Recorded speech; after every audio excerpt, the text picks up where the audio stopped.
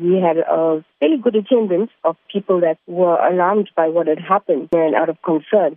That was the first meeting, and we put our plight across to the Premier's representative to find out exactly how could they possibly assist us.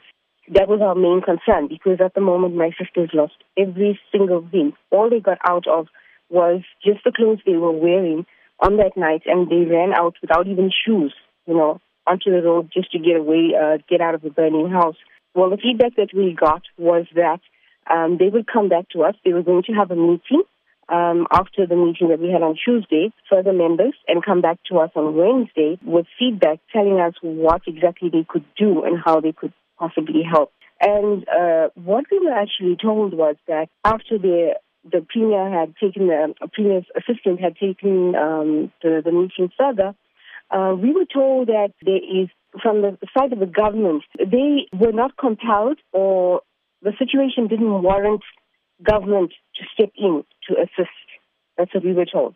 But let's discuss your sister then. She must be traumatized, no doubts, about this incident, and I'm sure she was also attending that meeting. How did she react to this? No, to be honest with you, she couldn't even attend the meeting.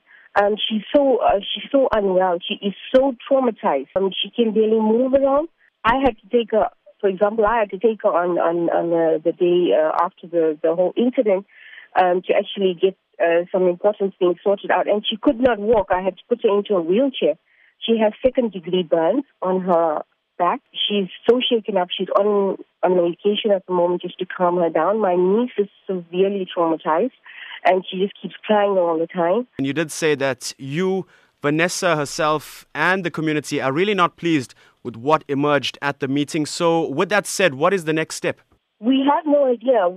I had a one-on-one meeting with the PR councillor, and he said that he would go to the mayor and find out if the mayor could assist, but has not come back to us. So at this point in time, we have not received a stitch of help from government in any possible way.